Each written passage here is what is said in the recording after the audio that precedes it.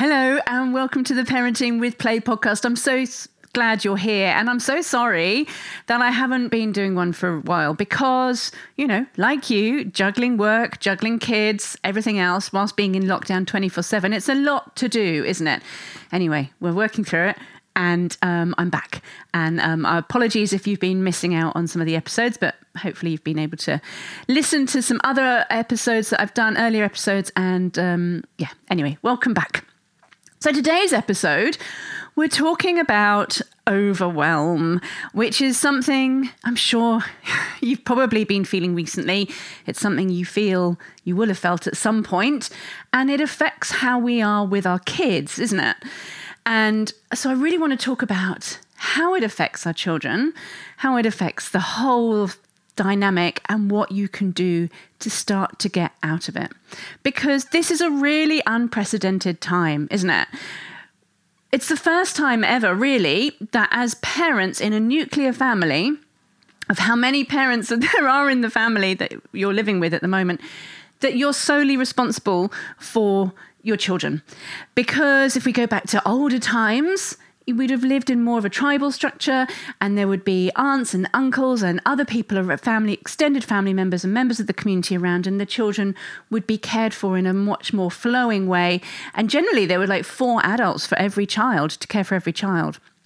Obviously we don't live in that anymore, but now we have daycare and school, and they've gone. I know some daycares are open, but predominantly we're all home with our kids. So it's a really unprecedented time. So it's inevitable if you do feel overwhelmed. It's inevitable if you're starting to get over it and snappier with your kids, because this is a really unprecedented time and it's challenging. It's challenging.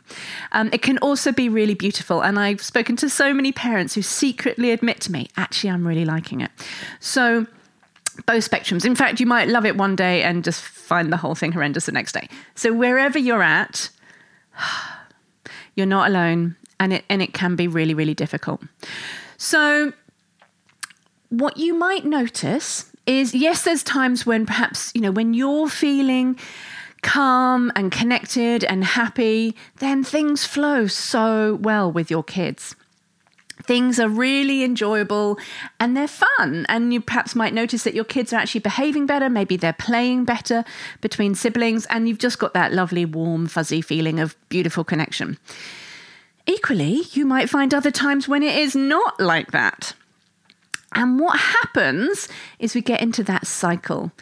And when you are really busy with work, or you've got, multiple children to juggle, especially if you've got really littlies, you start to get just that little bit less patient, just that little bit more irritated, just that little bit edgier.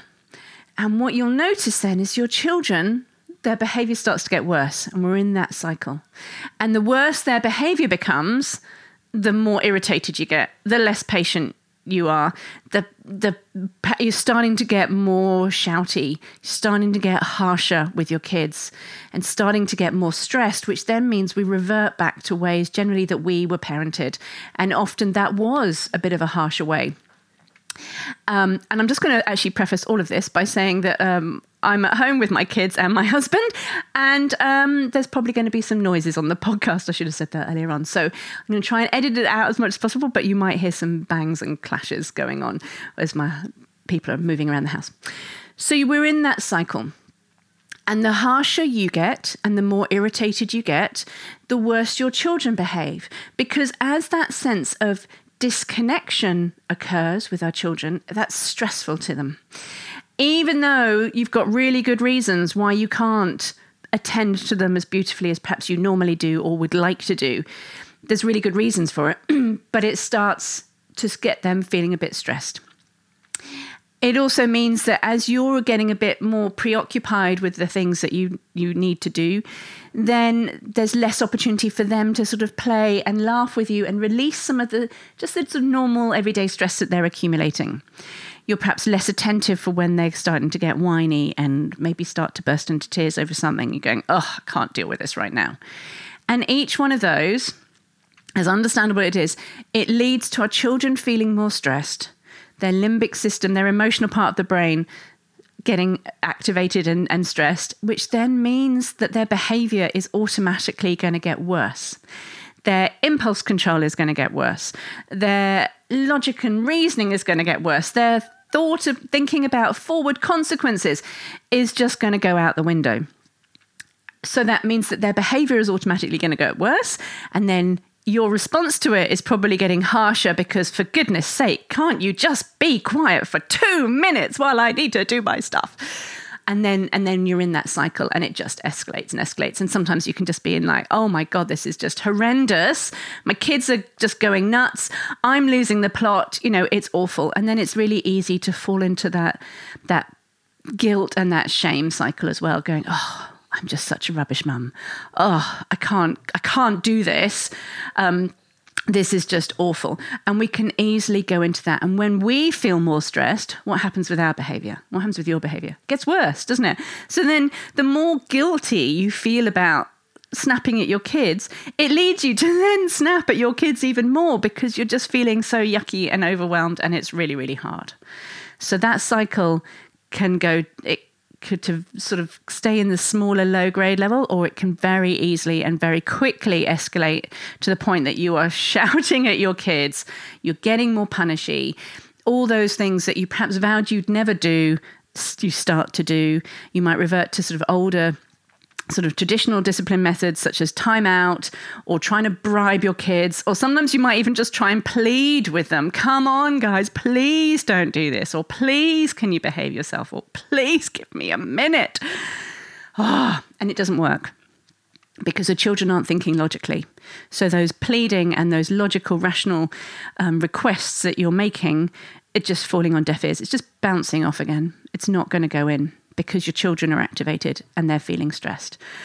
And it's sometimes if it can go on for a morning or a whole day or a whole week, and it's like, how do we get out of this? Perhaps there's something wrong with my children. Perhaps they just perhaps I'm not enough for them. Perhaps, all of these things we can go around into our head, and that's really difficult, and it makes life a lot harder. So if that is you right now, if it has been you in the last couple of days or recently, sending you so much love and compassion, because I don't know a single person who has never been in that cycle. And more people are feeling it right now. And so I'm sending you lots of love, and including myself, clearly, because I can speak from experience. It's really, really inevitable. It's really understandable. So this is the time to sort of start to let go of some of that guilt. If you're listening to me, maybe start to shake it off a bit. Just like, I'm going to let some of this guilt go because it's really understandable. It's really understandable why you're like this. And you're not alone. It's easy to sometimes think, God, maybe it's just me. Maybe I'm just the worst mum. Maybe, they're posting all these beautiful things that they're doing in their house. I bet they're fine and they're doing it together. I bet it's not the case. I've posted lovely things about my kids are doing, and then there's also challenges too. And this is the time also when all those things, as I said, that you vow that you really want to be like, they start to go out the window the more stressed you become. All right, so painted a clear enough picture on that. So what can you do? In those moments when you find yourself just shouting and stomping around the place, it's really hard to break out of it, isn't it? You can sort of just feel the rage coming out of you. So we often, in traditional methods, we talk about putting our children in timeout, that they need to go and think about it. As much as you can, try and just remove yourself from the situation. Unless your children are really in serious danger when you need to stay in the room with them. Otherwise, just go and just see if you can just step away. If your children are following you and you just need to get a break, lock yourself in the bathroom and lock the door so that they can't get in. And yes, they might be hammering on the door. Yes, they might be having a complete meltdown outside the door. But if you just need to have 30 seconds of a break, that's what's needed, because then you're going to go back out and you're going to be able to attend to them in a much calmer way. Often just being in there, I can say go in there for 5 minutes. 5 minutes is a really long time with your child banging down the door and crying outside. So often it doesn't even take 5 minutes. Sometimes it can take like 30 seconds. And just having that circuit breaker of removing yourself from the immediacy, even just looking at yourself in the mirror can help bring you back to yourself, help bring you back into your rational, more logical mind, rather than this sort of raging mum. So just see if you can do that. And then when you return to your child, then you're going to be in a much calmer, more stable way of attending to them. If you can't do that, if you're still in the thick of things, the most important thing you can do is to recognize that you're in this cycle. It is a cycle and you can get out of it, but you need something to shift. And this is the good news and the bad news about it, is that it's really down to you. It's easy to think, well, if only my child stopped doing this behavior, if only they stopped squabbling, if only I didn't have to do the work. And we sort of can look externally to ourselves thinking, if only that was all different, then I wouldn't be like this. And yes, that's true. But your young child, actually whatever age child they're not able to make that shift. It's not their responsibility to make that shift either. You can't expect a 3-year-old to suddenly go, oh, mummy's really losing it here. I just need to sit down quietly and do some colouring in. It's not going to happen. But the good news is that it might not take that much for you to get out of the cycle. It could just be that you're locking yourself in the bathroom for 30 seconds could be enough. It could be that maybe you just go into your bedroom and you scream into a pillow, or you pummel onto the bed just to sort of release a bit of your tension. That could just be enough. But what's the most effective thing to do? Just like how I keep saying about listening to your children and helping them with their emotions is the most important thing that you can do to help shift your child's behavior. The exact same thing with you. You need someone that can help you to shift your big upset feelings. And this is the fourth key point that I talk about, that I share all the time and teach in my programs, is calling somebody. As simple as calling a friend. Now it could be, and it could be as simple as just calling a friend just for a chat. That could be enough to help just get you back into your logical mind. But what you really need is you need to have a vent and a complaint and let it all out. So ideally you want to choose a friend who you feel comfortable enough to do that with, and also that they're comfortable enough to listen to your feelings. Not everybody is comfortable listening to feelings, and that they can get panicked that there's something seriously wrong, or that they want to jump in and give you advice.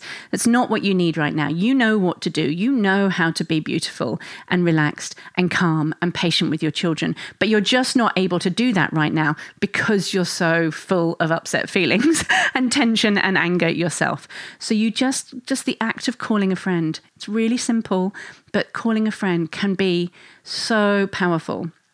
So as I said, you can share as much or as little as you like, but that act can be so, so helpful. And you'll find that your friend is probably going through the exact same thing. And then they go, oh my God, yes. And also, but when you start to share your inner swirlings of your mind with somebody who you think is capable of listening to you without judgment and wanting to sort of fix you, you then start to build that bridge and give that other person permission to start getting the help that they need too, and to start sharing more of their swirling mind with you, because I guarantee they've got a lot of stuff going on underneath the surface as well. And it can really strengthen your friendship. Now, so many people intellectually that reaching out is a really good thing to do, but you might still feel weak. You might still feel that it's a sign that you can't cope, that you're a failure at this, that there's something wrong with you because, somebody else is managing to do it fine. Why can't you? And that's not the case. You know this intellectually, but I really want you to feel it, how important it is that you get support. You get support during normal times, but with us in this lockdown coronavirus time, you extra need that support, because most support mechanisms, structures have gone, especially the physical structures of, asking your friend or a relative to take your kids for an hour, or being able to go to yoga and use that as a way to de-stress. We can still go walking here in Australia, but and a bit in the UK and other way. But, there's still policemen around checking us. So we've still, that can add tension, can really add tension to us. We can set ourselves on edge. But you're perfectly capable of calling a friend. Now, if you don't have a friend, obviously I'm here. That's my number one goal, is to support you with what you need. I teach you the strategies, but I'm also here to give you support, because I can teach you all the strategies in the world.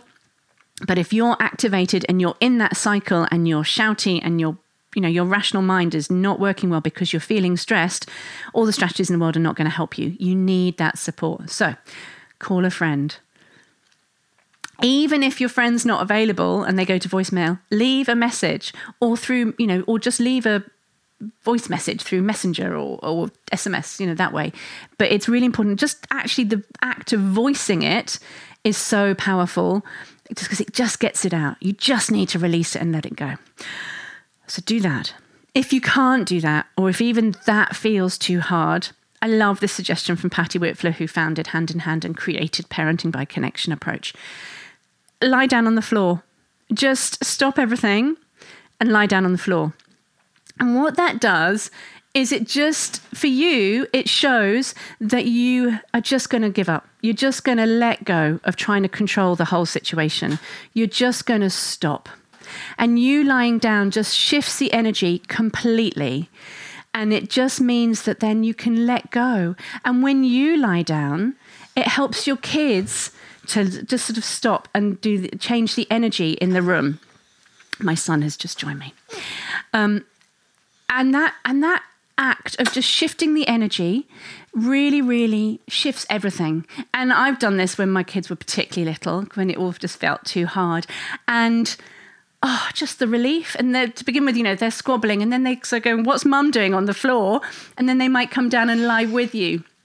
And it's such a powerful thing. So do that, and then you'll probably be able to call a friend, or then you'll just be able to do something that just shifts, and that you can then start to be a bit more patient with your child. And then you're in that cycle of starting to shift it. And then you're more in that upward cycle, because the more that you can give to your child, the more patient you can be with them, the better that they start to de-stress and their brain starts to work again. And then that act of you being a little bit more patient helps to calm them down, they start to feel a bit happier, which then affects their behavior. They start to be able to behave a little bit better as well. And then you're in that upward cycle of getting back to being on track again. Then you can start to feel a bit more playful again, and your children start to respond to that. And then that shifts everything.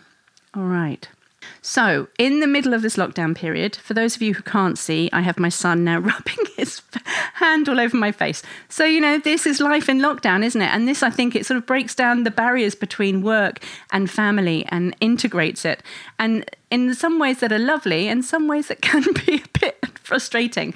So wherever you're at, know that it's perfectly normal, and your feelings are really, really valid. When we start to shut down our feelings, thinking that they're not valid and that you shouldn't be feeling this, that just adds to the stress even more. So don't think that. Really welcome your feelings, as painful as they are, and help to get the support that you need to be able to offload them. Now, talking of that, I've got this beautiful collaboration going on with a lovely friend of mine.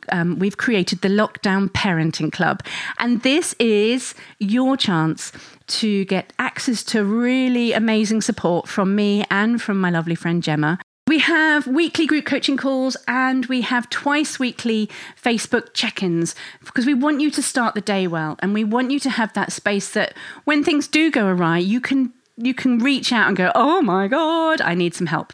We also go through all of the strategies and foundational principles that will help to shift your child's behavior, which will help you turn things around. So if you want to come and join, it's all from just $11.30 a week. We've really kept this and wanted to make this as affordable as possible, whilst giving you extra support and strategies and tools throughout the whole process.